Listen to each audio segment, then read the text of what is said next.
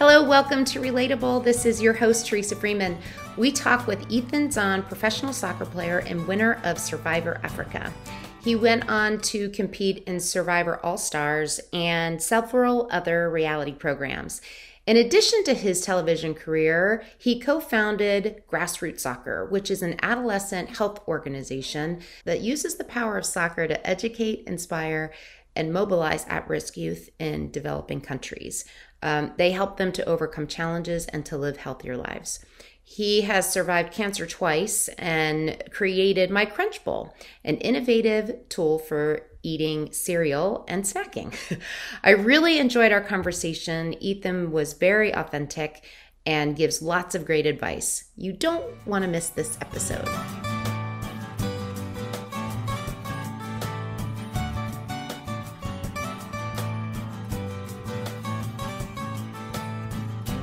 I was researching you a bit just to prepare for our discussion, and I feel like there's so much to talk about that we have about an hour, and I was like, I'm like, how am I going to get all of this in? So bear with me because I'll try to find natural segues, but first, I just want to thank you, so much for being on Relatable and taking the time to meet with us. We have the person that referred you to me is a good friend of TFA Soft Skills and just a good friend outside of work. And she met you at a dinner party, I think, where you were doing some motivational speaking, actually. Yeah, it was a fun. I had auctioned myself off to the highest bidder at a cancer organization to watch Survivor with a survivor. And so I ended up at this beautiful home outside of Maryland someplace. Right. And we watched Survivor and answered questions. And then, and then learned all about everything you're doing. Yeah, it's so funny because Tara has strangely, even though it's not in her job description, become this talent scout for me. And she must be out in the world more than I am because she always, finds this great guest. So, Ethan, thank you so much for being here. I think the first place I'd like to start is your athletic career. And interestingly, maybe we could start from even college, because I saw that you played in college. So I was just interested, just to give you two seconds on us, right? We're hoping that this podcast helps people that are trying to figure out what they want to be when they grow up, or that are actually at an intersection point in their own life where they're trying to think about, maybe I want a job change, or maybe I want to do the thing that I've always loved, but I've been afraid to take that leap. And so you're someone who's had a lot of pivots from what I can tell. And so maybe we could start kind of earlier, right? And maybe not necessarily at the very beginning, but at that time where you were playing in college, right? I think Vassar's a D1 school. No. Is it not a D1 school? Not a D1 school. Division III powerhouse. Okay. An all-girls college. So that gives you a little perspective on how hard it was to play soccer at an all-girls college. Yeah. So maybe just tell me about that. Your what you were thinking at that time, right? In terms of playing sports, and was the goal for you to continue and play professional sports? Maybe we'll just start there. Sure.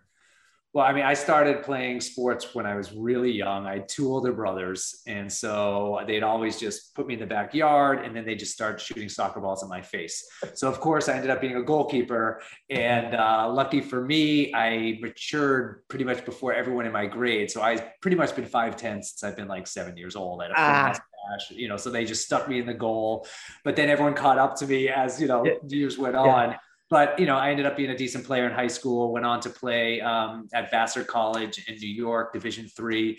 And to be honest, I didn't have intentions to continue playing soccer after college. I studied pre-med biology with a minor in marine biology. So after college, I moved to Hawaii because I'm like, oh my God, there's a lot of water here. I'm bound to find a job when I study for the MCATs. Wasn't the case at all. I ended up working in a youth hostel, cleaning toilets and making beds, because you got free health insurance if you work in Hawaii for 60 days from the government. So I was like, yeah, this is great.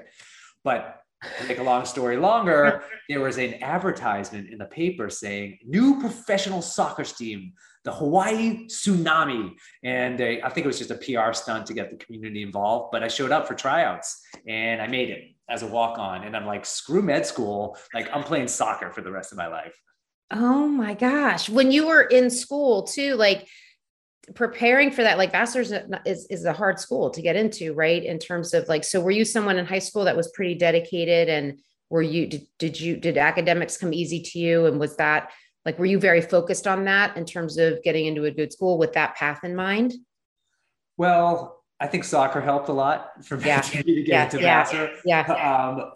But, I was very academic. When I was 14 years old, my father passed away from colon cancer. And so at that time in my life, all I really wanted to do was sit in my room, not come out and play or talk to any of my friends or anything like that.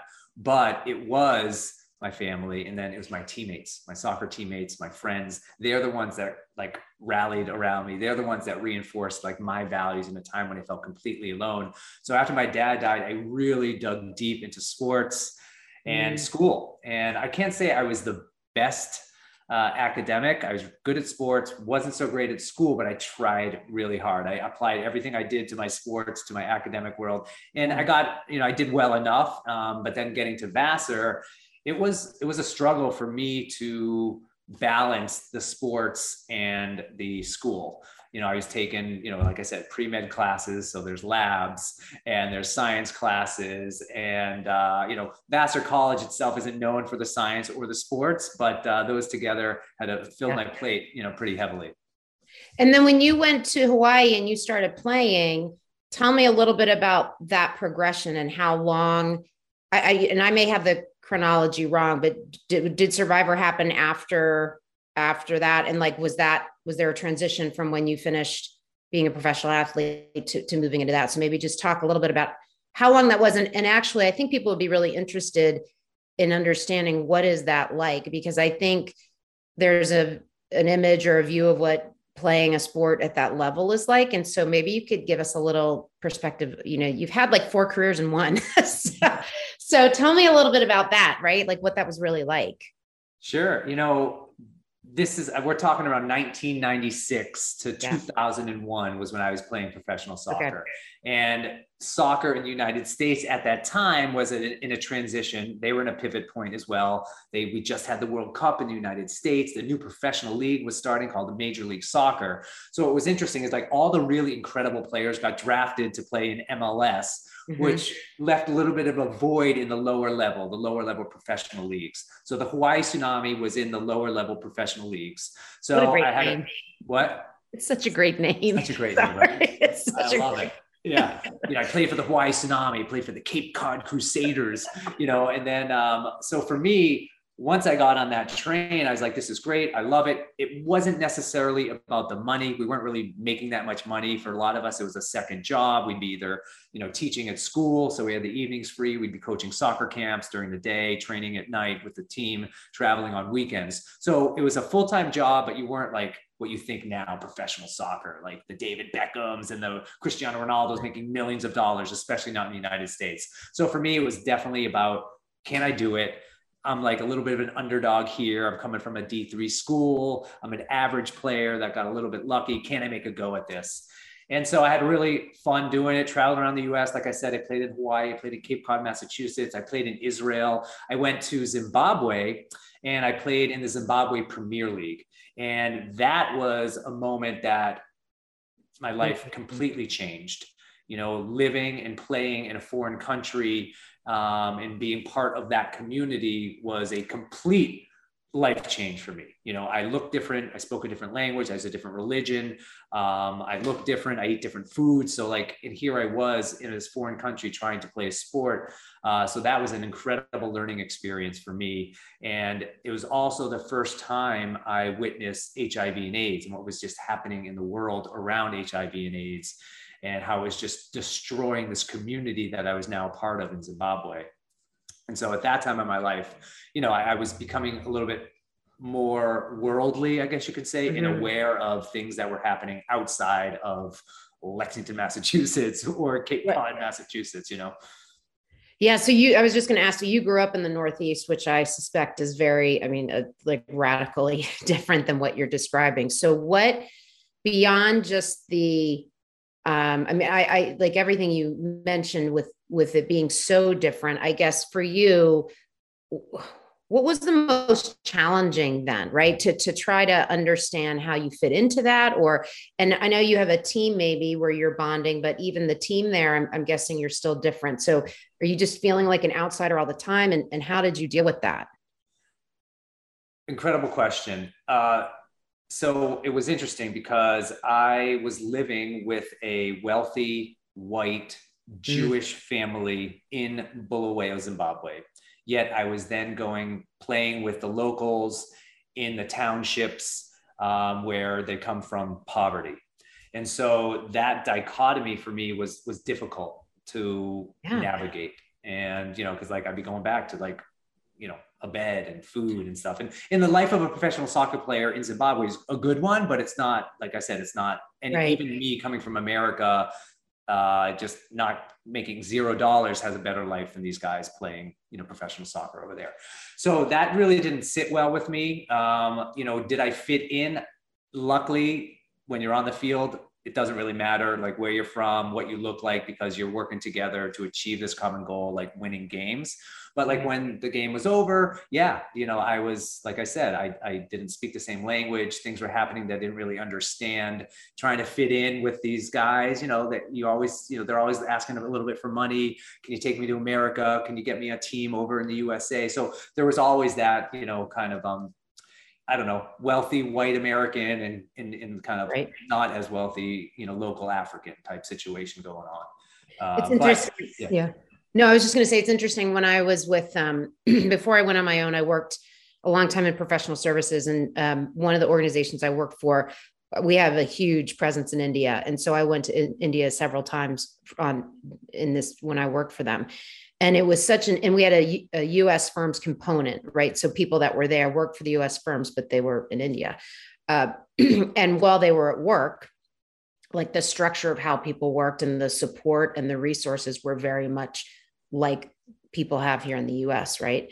And then they would go home, and particularly women, right? Women that were working there would then go home and go back to these very, patriarchal, like traditional situations. And yet you'd come to work and you'd be treated differently within this construct, right? That we created. And I just visiting there a few times, I mean, certainly the poverty is overwhelming, but then also just that kind of, hear about context switching, like being able to just, right, be in that environment. I was so amazed and inspired by a lot of these women that would like be formidable in the business environment, and then go home and have to kind of code switch and change it. Yeah. And so that's a very like small comparison, but I feel like at least and being witness to that. And it's like, what can I do to change that? Or how can I help that? yeah. I mean, I definitely changed my lifestyle over there. I wouldn't wear flashy clothes or brand new cleats, and I would take local transportation. I didn't want to show up in like a car so I made an effort to live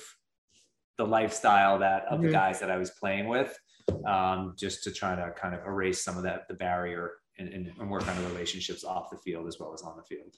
Did you grow up with means? Like, were you comfortable growing up? Were you in an affluent community? So was that an even more stark difference for you? Yeah, I definitely, Lexington, Massachusetts, upper middle class. Yeah. My father is an entrepreneur, or was an entrepreneur before he passed away. So yeah, we were okay as a family. Yeah. And so so tell me then the transition in terms of soccer and leaving that, right? And then was that a conscious decision? You were ready to move on? Was it, hey, you're done here. We've had enough, right? Like it sort of just ran, the runway ran out. Tell me about that. And then how did Survivor come to be? Yeah. Well, like I said, living in Africa and having that incredible experience for me, ticked a box, playing here in the United States, you get 2,000 people a game, maybe 3 on a good day. But it's, like I said, it's an extracurricular activity for some guys. But in Africa, it was everything. We were getting 40, 50,000 people a game. People are like saving up all their money all week just to afford a ticket to go to the game on the weekend. Like we are superstars over there. So that was what I was looking for to like fulfill my dream of being a professional soccer player. So once that happened, I felt good about myself. I returned back to the United States. I continued playing here for a little while, but my career kind of started to spiral out of control. And I realized I wasn't going to be the next superstar here in the US. So I made the difficult decision to move on, hang up my boots. And I actually was coaching soccer in Teaneck, New Jersey at Fairleigh Dickinson University. And I was also applying for jobs in New York City, and so, my mom said I was unemployed. I said, Mom, I'm in between life choices. So you ask about, all these, shifts. Yeah. You are never, ever unemployed. You're always in between life choices. Exactly. I love it. I love it. Yeah. So I actually applied and got an advertising job in New York City, which was fantastic. However, about 2 weeks before I was actually supposed to go in and start my job, there was a nationwide hiring freeze for this advertising firm that had, satellite offices all over the country. And they literally fired me before I even got to go in. I had a contract. I traded in all my cleats and sweatpants for suits and ties and shoes. And I'm like, what?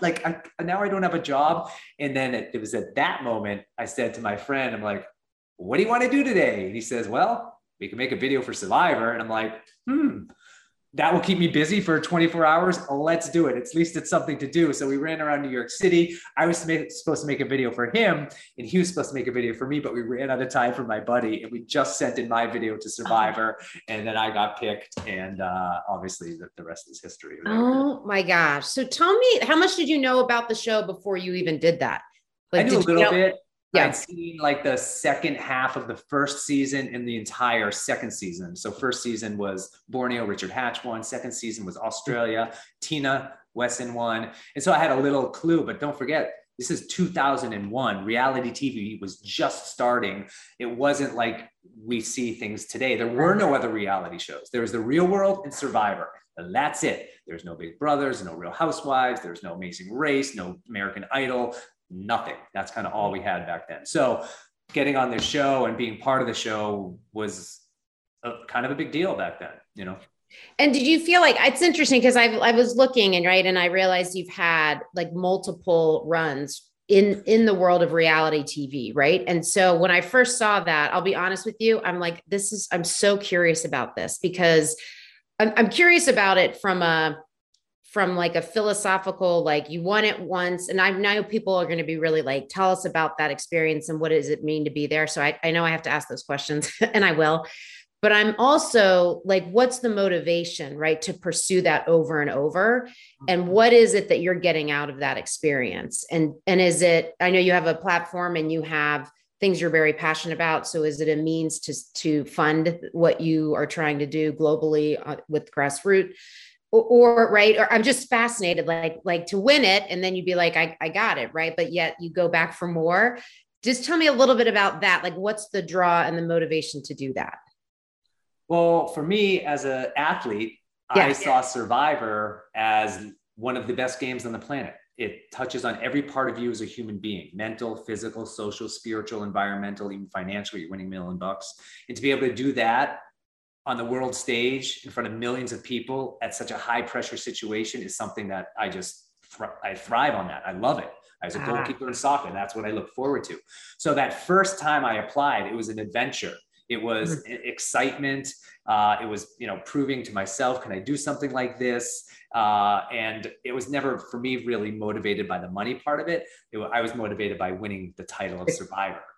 So then when you get off the show, and they call you back, hey, do you want to come do an all-star version? You can't say no to that, right?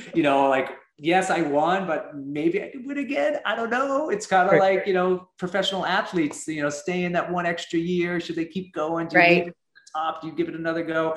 So I gave it another go because it was just a wonderful opportunity. And once I was after I got off the show, I said yes to everything. I understood the value of reality TV. Like you said, I understood that, it's a shelf life. I got 6 months. I'm going to be everyone's going to love me for 6 months and then it's going to be over. So I wanted to take advantage of that moment. So anytime anyone offered me anything, I just say yes. And, I went on, I did Fear Factor and Amazing Race and Hollywood Squares and Family Feud and I did them all. Right. And that's because why not? Why wouldn't I say yes to something like that? So I'm an athlete, I'm a competitor. I love those situations. So it was a little bit of both. Grassroots soccer didn't start so I donated the money I won from Survivor Africa to start Grassroots soccer. And that's because of my time in Zimbabwe and witnessing firsthand what was happening with HIV and AIDS. And a couple of my friends got sick, got kicked off the team. They ended up living a horrible, horrible end of their life. So, you know, I was aware of what was going on in Africa, didn't do anything about it. At 27 years old, didn't have any means to do anything about it. So then when Survivor came along, and once again, I was brought back to Africa to compete on Survivor in Kenya, I had another experience, you know, in Africa. And even during the show, there was a moment where I won a reward challenge where I won these 2 goats, which I wasn't so happy about, but I got to take these goats to this little village of Wamba. And before I left this village of Wamba, I was hanging out in the parking lot of Wamba Hospital. And when I was hanging out in the parking lot of the hospital, all these little Kenyan children came out and they were touching my white skin and they're playing with my hair like they'd never seen anyone like me before. And that's when I busted out a little mini soccer ball, a hacky sack, you know, and we just started playing. We're smiling, we're laughing, and we're connecting to this sport that we both love and in a language that we understood. And before I left this parking lot, I asked one of the nurses, like, why are all these kids just hanging out in the parking lot of a hospital? She says, these are the kids that are HIV positive. So like here I was in the middle of this game, this cutthroat game of Survivor to win $1 million by pretending to be African. I had that real life experience. And that's why it was important for me after the show to use the money and the platform and whatever this show had to offer to do something good in the world. And that's kind of how we started Grassroots Soccer. I want to talk about Grassroots Soccer. Before we get there, just for those that are curious about the experience, right? So it's funny, as you were joining, before you joined, we were, Missy, who's not on camera right now, but we were joking. She's like, they're not really going to let you die, right? Like in any of these like scenarios, right? Where there are these life-threatening scenarios or where you're kind of out and it's you and the environment. So she's like, they're never going to really let you die. So I think there's when you're not in it, like you have been in it, right? And you can actually tell the tale of how much is real, how much is, you know, it's like, I almost picture, it's like a set environment where you have the lights and you're like stepping into it. Right. But I think in the reality, we're particularly in the game of Survivor, like, I think it's probably as close as it can be, right. Where they're always there filming, but they try to not get involved. Right. But I'm just curious, like, what about that? Like in terms of all those stressors that you talked about, like mental, spiritual, physical, like, tell me about, if you can, that experience and what it's like. I mean, I feel like there's a better question to ask, but it's kind of how I don't know how else better to ask you to kind of explain it. Yeah, it's interesting because the game itself is manufactured. You're never going to find 20 strangers deserted in an exotic location, like competing for stupid stuff, right? So the game itself is manufactured, but the reactions and the emotions, that's real. You know, so everything you're going through out there is like full on, very intense.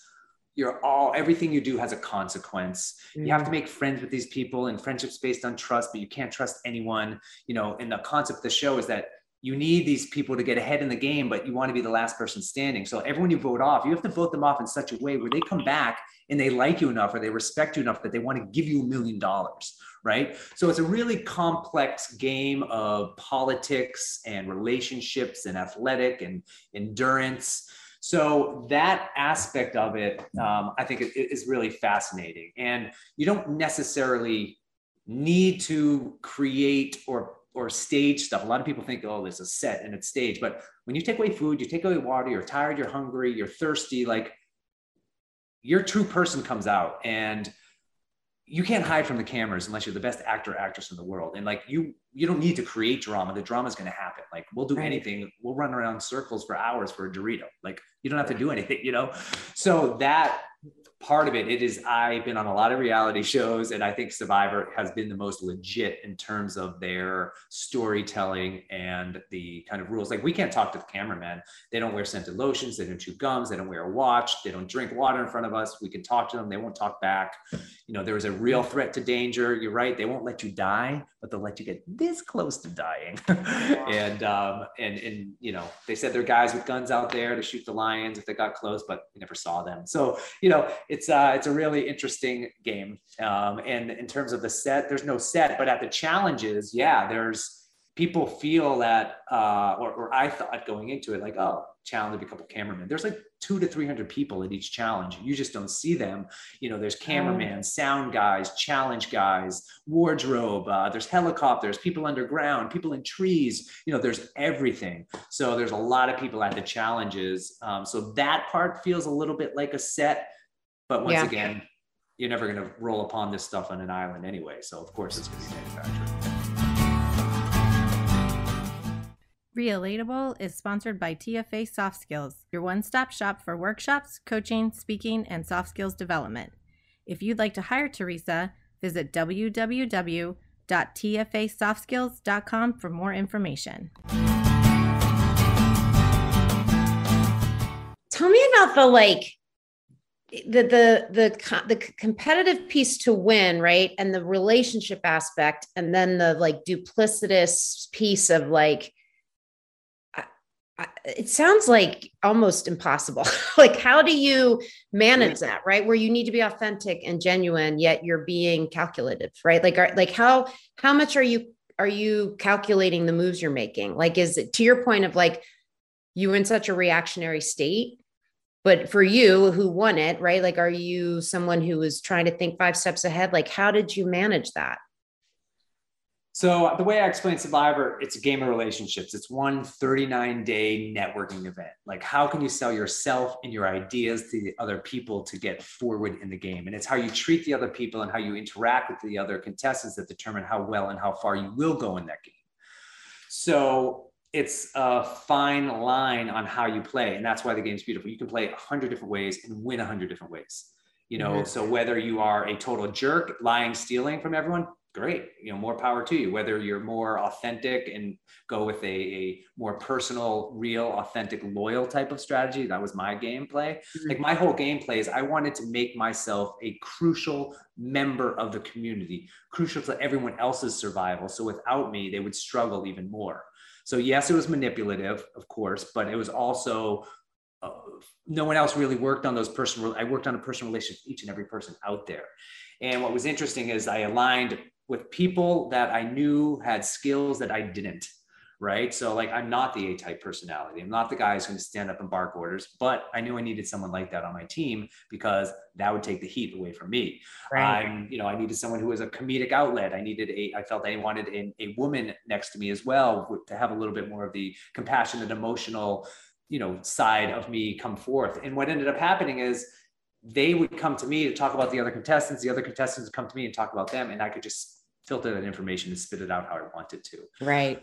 So yes, like I said, everything has a consequence. If I sleep next to this person, if I take a walk with that person, if I go take a leak next to that person, you need to think about that stuff because everyone else is looking at you like, oh, why is he hanging with them? He spent way too much time over there with that person. Why are they swimming together out there? And they never talk to each other. So like, literally, you are 24 hours a day, 7 days a week for 39 days out there thinking, strategizing, anticipating, plan A, B, C, D. What about the physical component of it? And I'm sure, like you said, you're tired, you're hungry. Like how do you mentally get through that? And I feel like this is such a relatable question because I feel like there's so many of us, and I've talked about this on this show with other people, that myself included, that have worked so hard to be comfortable in their life, right? Because discomfort is so uncomfortable. And as you age and grow and you create all the security around you, right? It's all about this, like, I'm going to go from my air-conditioned car to my air-conditioned house to eat my organic food that I write. Like, it's so, you know, you spend all this time trying to kind of create this safe life for yourself, right? And what you've put yourself into is so uncomfortable. And then I think a lot of us have to face, whether it's emotional or physical discomfort, and we're not necessarily equipped, right? So I'm curious for you if you have any, and I'm sure being an athlete fits into this, but like, how could you coach us on the mindset, right, of being in that kind of discomfort, and what tricks or tips do you have that we could use? You know, sometimes I purposely put myself in a set of new and unknown set of circumstances where I'm forced to grow as I respond to those new challenges, right? That's something that I like you're drawn to. Yeah. And it also kind of gets back to kind of how I even got on Survivor in the first place is because of a series of epic failures in my life, you know. And there was a time in my life where I was really very consumed with the like outcome of trying new things in my life that I ended up not trying them at all. So like, you know, if I was afraid to show up at a new class or try out for a role in a school play, or, you know, I don't know, tell people that I love them, right? You know, like it was a fear of mine because I was so focused on the outcome of it that I wouldn't even try. So Survivor, you know, the whole reason I tried on the show is because I failed at everything else. So I often say now, like, don't ever worry about failing. Just worry about all the things you'll miss if you don't even try.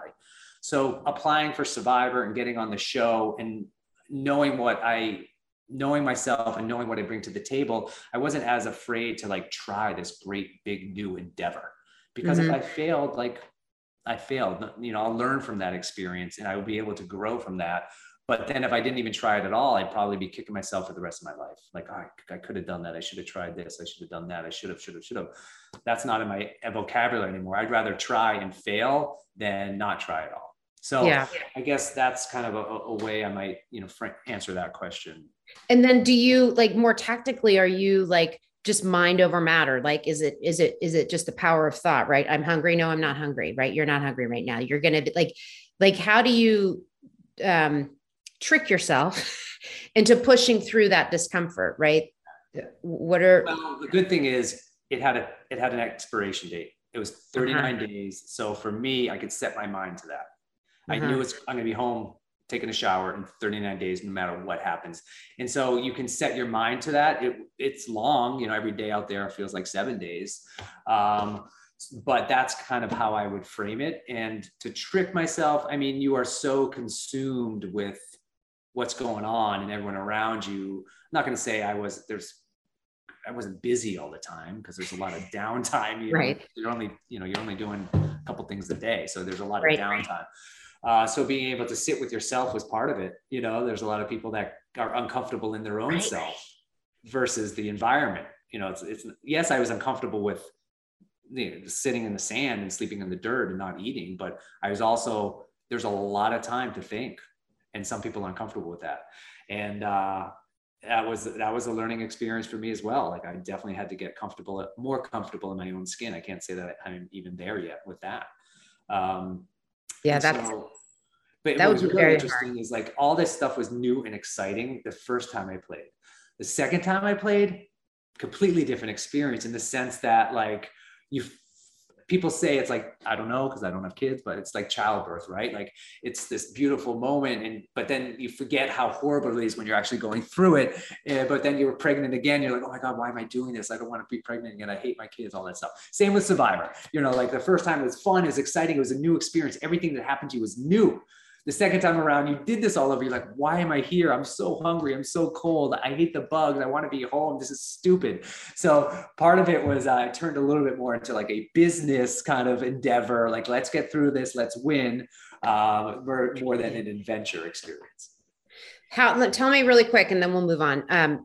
Just in terms of winning, right? And going through that whole experience and then actually winning, what does that feel like? And how did that change your life, right? Presumably that changed your life significantly. So just, you know, and it was so long ago in the sense that like maybe the social media thing wasn't as much of a thing, but I mean, I'm curious, like just there was no social media. Right. Yeah. So tell me just what that was like for you, maybe emotionally, or even then what happened to you, right? In terms of notoriety or people knowing who you are and the impact of that on your life. Major life change. You know, I was just a guy, soccer player that happened to be on this TV show, and I didn't, you know, no one prepares you for a moment like that. And, you know, going into it, I had hopes of winning. I didn't think I would win. So when you get off a show like Survivor back in the day, when, you know, 27 million people a week were watching the show, you're just thrust into the spotlight, which was something I wasn't comfortable at all. Like I was a shy guy. I was a wallflower. Like I wasn't this, like, you know, gregarious type of person, I guess you could say. I had to learn that because like I had to be in front of people, and I had to like actually extend my hand to shake people's hands. I had to be, forthcoming with like information and questions and be friendly to folks. And that was new to me. It just wasn't part of my lifestyle. So that was interesting, and it opened up a whole new world for me in a good way, because I did gain some confidence. I was able to kind of pursue things that I've always wanted to do in my life, because I had a big chunk of change. I was comfortable, 27 years old, living in New York City, single, right? Pretty awesome time in my life. And I started to pursue things that I had always wanted to try, but didn't have the time or the means to do it. So I got into broadcasting for soccer. I tried to host some other shows, like I just said yes to everything, like I said. So that it totally changed my life and put me on a trajectory that I would have never imagined. One of the things I have to ask you about, because I was looking and I'm just fascinated by it, is it says that in 2006, you were on the Celebrity Paranormal Project, where you investigated it says paranormal activity at the Warson Asylum for the Criminally Insane. You have to tell me about that, because that was insane. Yeah, it was, so basically they took 6 celebrities and they locked us in this insane asylum for 24, 48 hours. I can't remember. And they gave us challenges to go do. And the challenges we'd had to do were in connection to actually what went on at this mental, insane asylum. So we had to put on a straitjacket and lay on a table in the middle of the night for like an hour or 2 hours. And, there's no cameraman in there. You're filming yourself. And so you just get totally freaked out. And there were times where you hear a noise or something moves, or you feel things are chasing you. And we're trying to pull out the paranormal activity. So it was a freaky, weird night of my life. That's for sure. And to do this. Is it only one night? It's 2 nights that you were there? It was 2 nights. We got, one night. So we got there like 5 or 6 in the evening. We went through one night, the full day, and the next night. Yeah. So 2 nights. So a little less than 48 hours. And we're just locked in there, and I was with weird people I'd never met before too. Rachel Hunter, I don't even remember who else was there. Yeah. Some Baywatch and Ron Popeil or something, the Tony Little, the guy who did the exercise bike back in the day.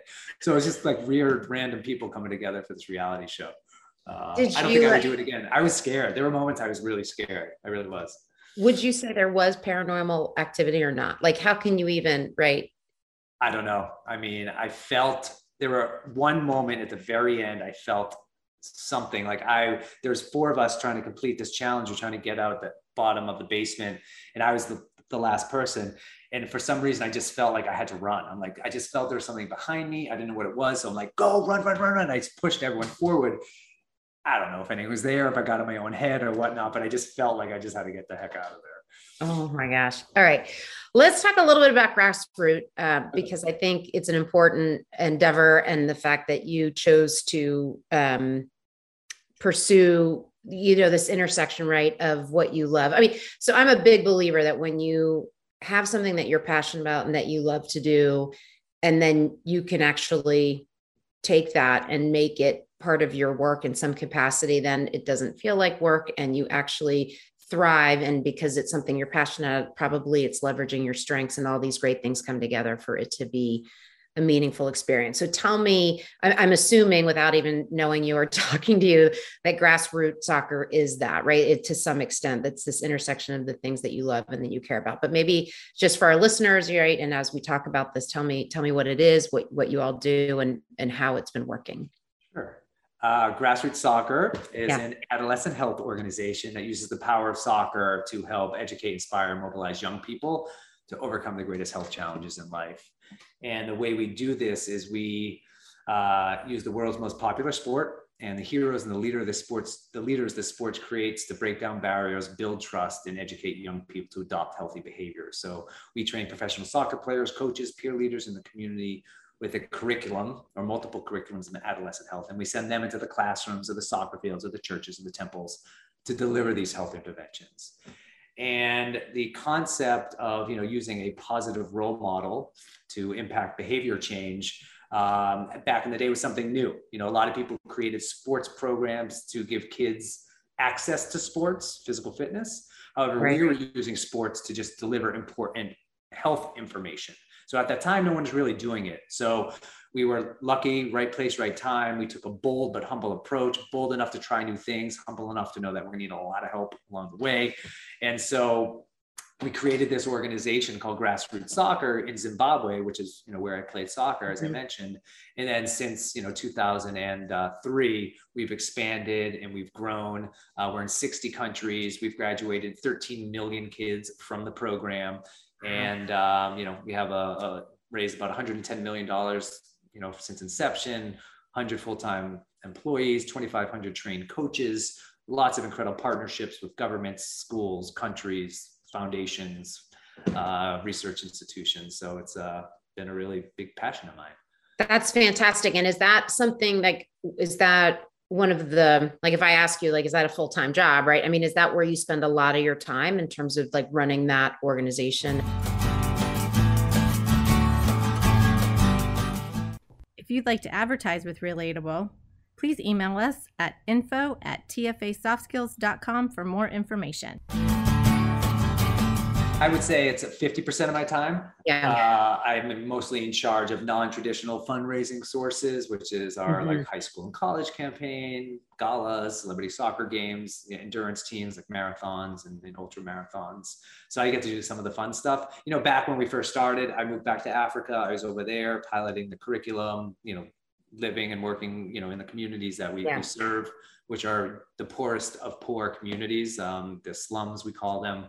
So we go where, the communities hit the hardest with drugs, sexual abuse, unemployment. That's kind of where we go. And we plop down a soccer field and instantly we transform the community and we create safe places to play. And we have this game-based, youth-centered curriculum. We are a youth-led organization, which means we always work with the youth to figure out what's going on. Then we work with them again to try to figure out how to fix it. Because if it's going to be effective, it's got to be cool. And if it's going to be cool, it's got to come from the kids we serve. So we really, include the youth in helping us develop the curriculum that we then serve back to them. That's really cool. If people are interested and want to help, right, either financially or otherwise, I'm thinking I have a kid right now that's a soccer player. He's about to graduate and go to college. And I'm like, what could he do this summer right after his freshman year? So what, if people either want to help actually with soccer or just, other ways, what's the best way to try to reach out and do that? Website's always good. Love to learn information, grassrootssoccer.org. But, we have different ways you can get involved. Like you said, you can, run little tournaments. We have if he's going to play in college, we have charity games that college soccer programs run for us. Wants to run a marathon. We're open to any way people want to get involved, whatever that looks like. And it doesn't necessarily have to be financially, motivated. So we're looking to raise awareness and get as many eyeballs on the work that we do everywhere. What do you do your other 50% of time?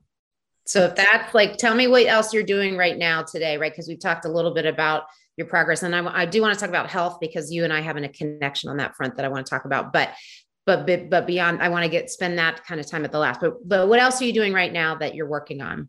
Well, my wife and I, like I said, we just moved. My wife's an interior designer, so we moved to Florida. So we're working on the house. I also, in my days, I invented a cereal bowl that keeps your cereal crunchy all day long. Are you sick and tired of soggy cereal?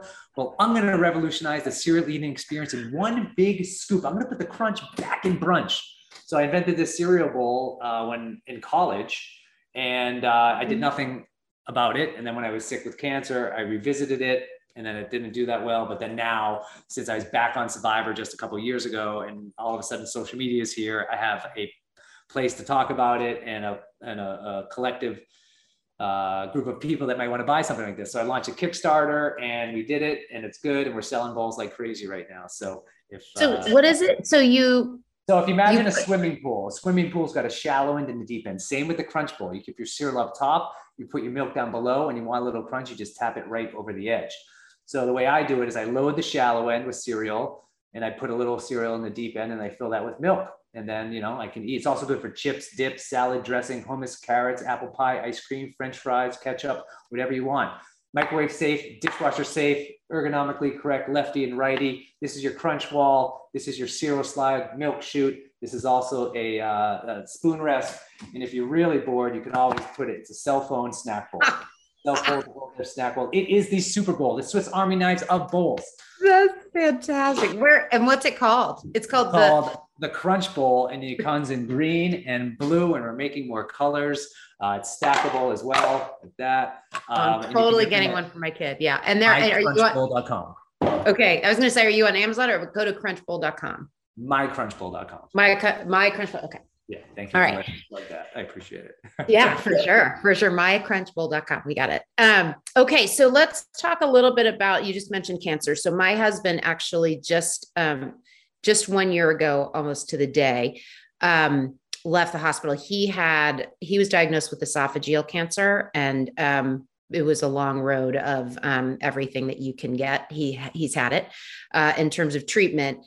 And then the last, so we had like chemo and radiation, and then had the surgery, which was a significant surgery where it was an 8-hour front and back doing things, changing his anatomy. The surgery itself was definitely like an intensive surgery. But the likelihood of him surviving it was good. Like, it wasn't like the surgery was necessarily going to kill him, right? Like, if we got to that point, he was supposed to kind of have that surgery. It would have been it's like a long road to recover from it, but the surgery itself shouldn't have been as life-threatening as it became. So as he was out of surgery, he got an infection, and then eventually had to be vented, and it kind of went very south.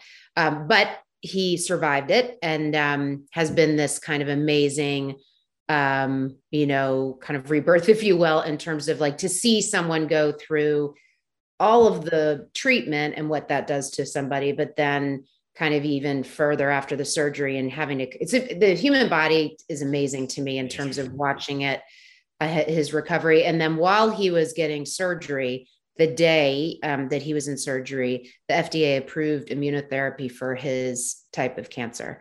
So unbelievable. He just went today. Actually, we were talking about it.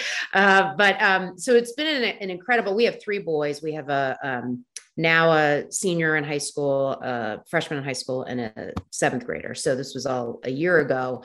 Never had really any sickness before. Really, he had never had any issues. It was kind of just everything at once, in terms of like getting diagnosed and then figuring it out. So when Tara and I talked, and she had mentioned that you're also a cancer survivor, she's like, I really think you guys should talk. I think you get a lot out of it, but just tell me a little bit about your journey with this. And I think I've seen like it resurfaced for you. So that's gotta be hard. Just tell me, I know that's probably, we could have spent a whole hour just on that, but I am curious, for someone who was an athlete and obviously, physically very able to do all the things you want to do, I'm sure having this kind of diagnosis and that impact for you. Tell me about that. Sure. Well, I'm sorry to hear the news, but happy that things are on the right path. Yeah. Thank you. I would suggest, if there's an organization that I joined totally free, it's called Immerman Angels, and for your husband and for you and for your kids. So like, it's basically like dating. It's like dating for cancer. They set me up with a 35-year-old lymphoma survivor who had a girlfriend who was sporty, who survived. And so they was my mentor angel, and we could talk back and forth. But my mom signed up for it. My girlfriend at the time signed up for it. My brother signed up for it. So they set my brother up with a brother of a kid who had cancer, so like they could kind of commiserate, ask questions. So for your kids, I'm sure they could set. What's it called? Immerman Angels. IMERMAN Angels. Okay. Yeah, absolutely. I felt, where, nothing creates comfort and confidence more than knowing you're not alone when going through a life challenge. So for your husband to talk to some folks who've been through this and survived and living a healthy, happy life might be. Yeah.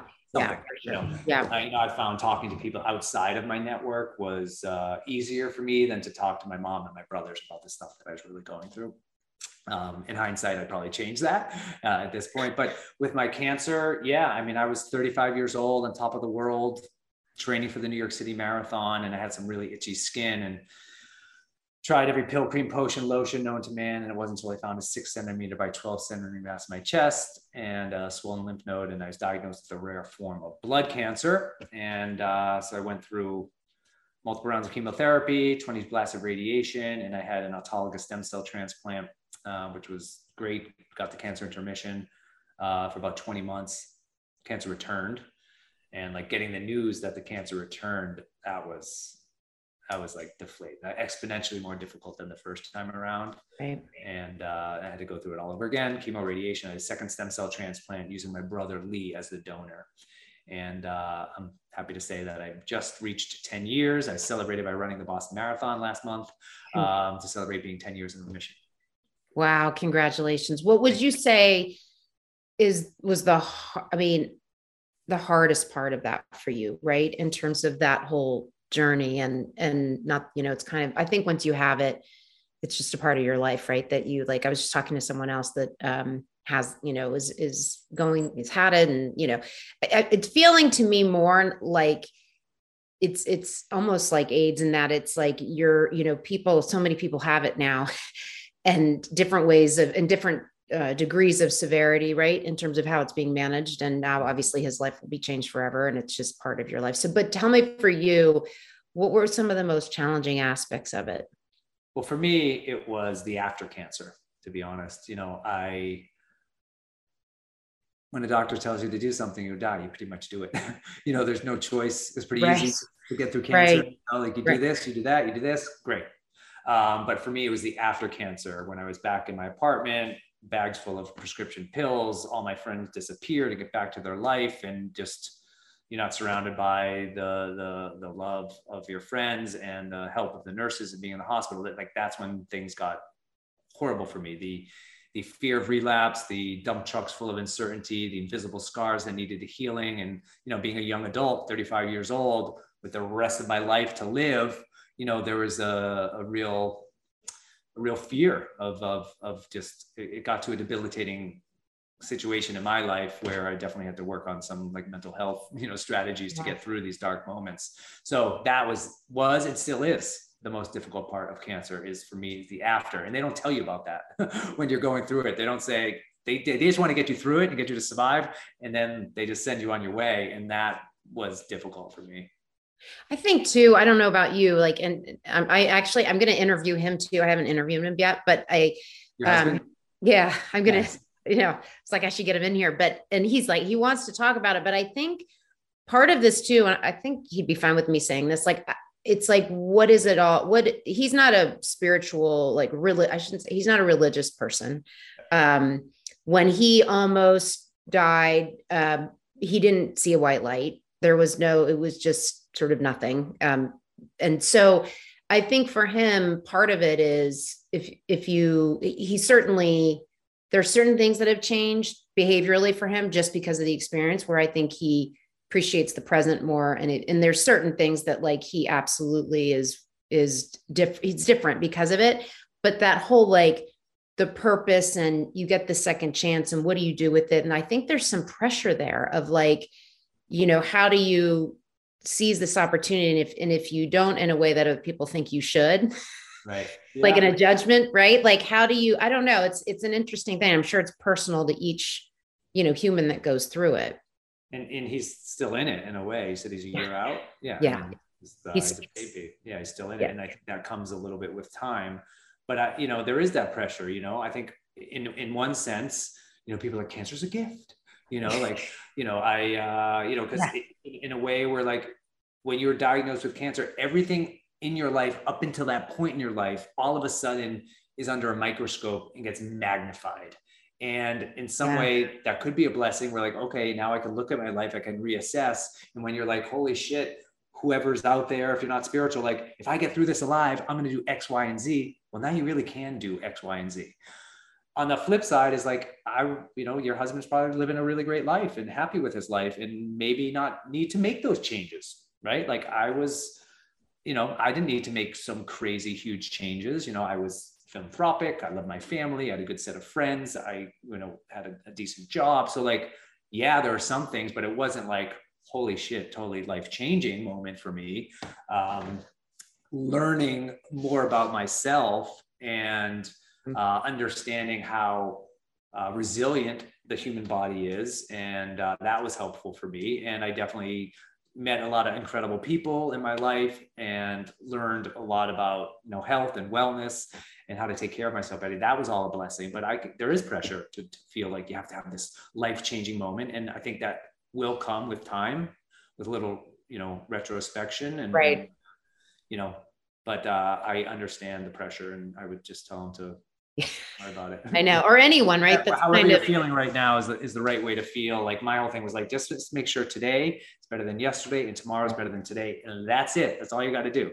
Yeah, for sure. Tell me a little bit too, just about your habits. Like you were talking about, you learned a lot about health and well-being. And I think even going back to your kind of athlete days and just being someone, like you were saying, I say yes to things. Like, are there, I ask different people in different professions that I think are successful this question. And I always find it fascinating. What are your rituals, right? Or what are the things that you do that you think position you to be so successful, right? Because you're engaged in a lot of different things, right? And so tell me what some of those things are that maybe would be helpful for other people to know. Like, what are some of the things you do?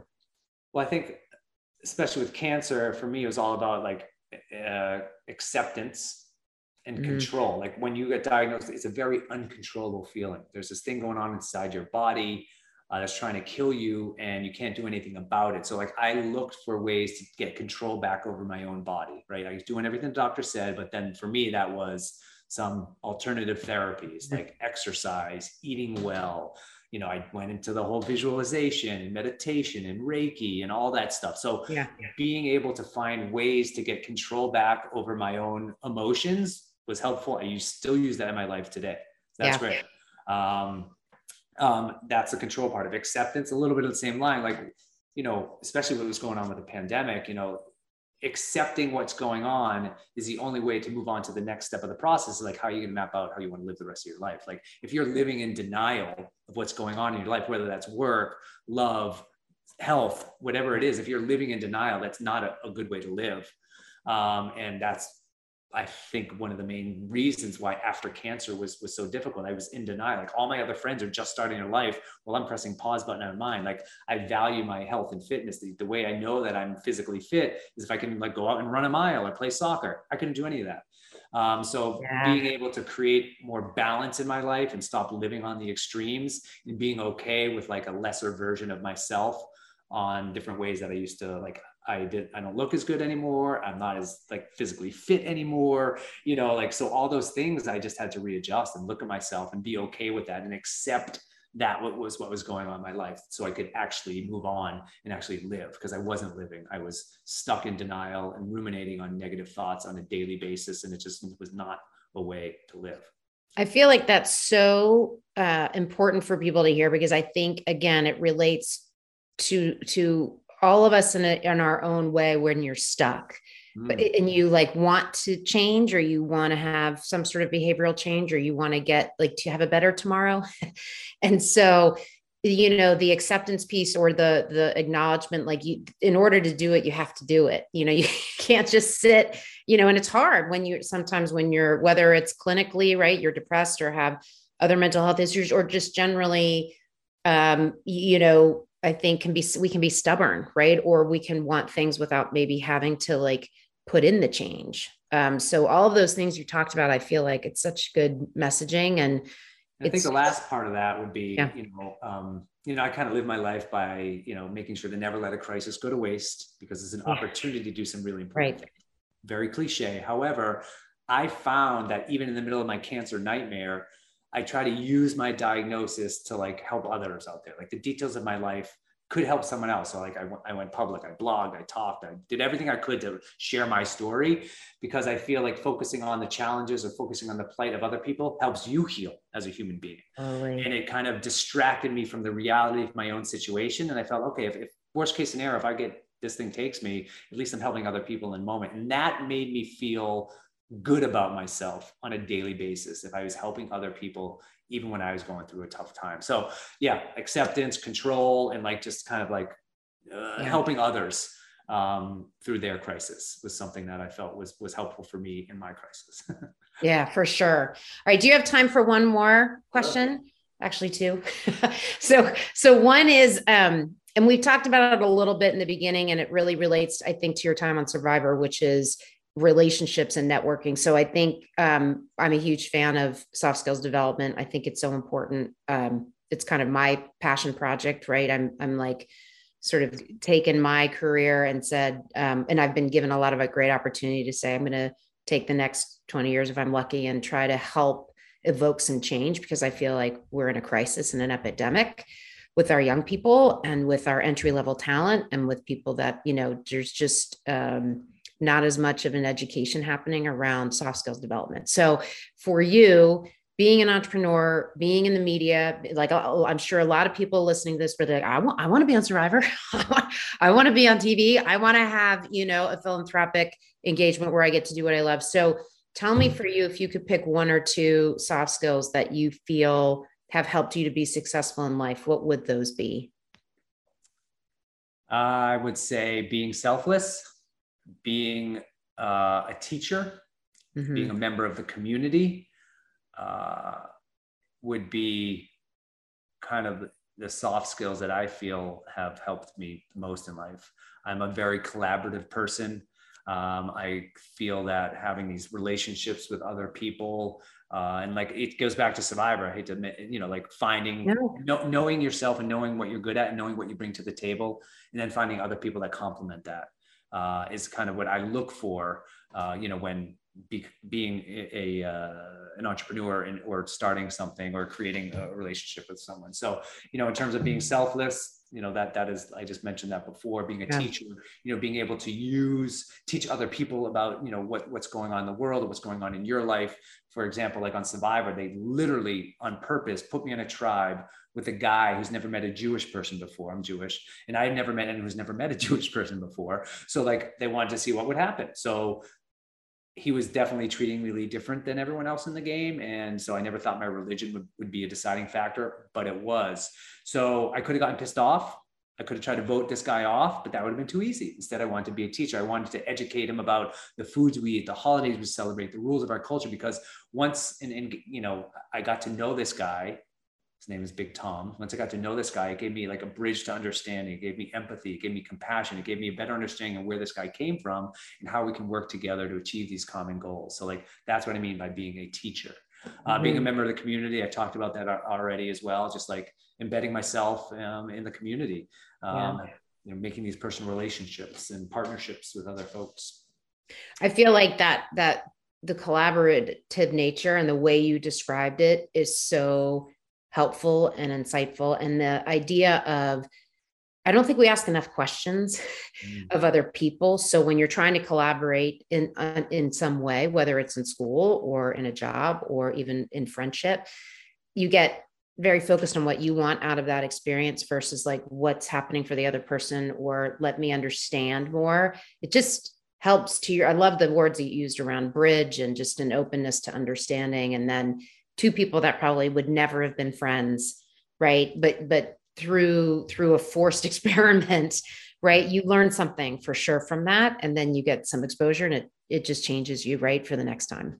Definitely. For sure. All right. And the very last thing, which maybe you've alluded to already, but I am curious, when you think about, and you've been through so much, particularly too, like losing your dad so young. So I'm just curious if you think about young Ethan, right? In terms of like what you could tell him or how you could coach him to feel a little bit more confident in your life, or make kind of the life that you've had maybe like a little easier, right? A lot of people say like everything happens for a reason. And I believe that, but I also think that there's opportunities to say, I could have made this a little bit easier for you. Right. And what would that counsel be? It definitely would be, I was very self-conscious about the way I looked, the way I acted, how other people were perceiving me, that, I just wasn't happy in my own skin. And this was after my dad died, whether that was a reaction to what happened or that was just my natural maturity process. Right. But I would just like look back at myself and like, dude, it doesn't matter. Just like chill out a little bit, relax. No one really cares. You're fine. It's all going to work out. But, don't be so hyper focused on all these little, like this curl was out of place and this collar has to be like this and I got to be full of muscles and stuff. I was just, I don't know where that came from, but I would just tell myself to just chill out and relax a little bit.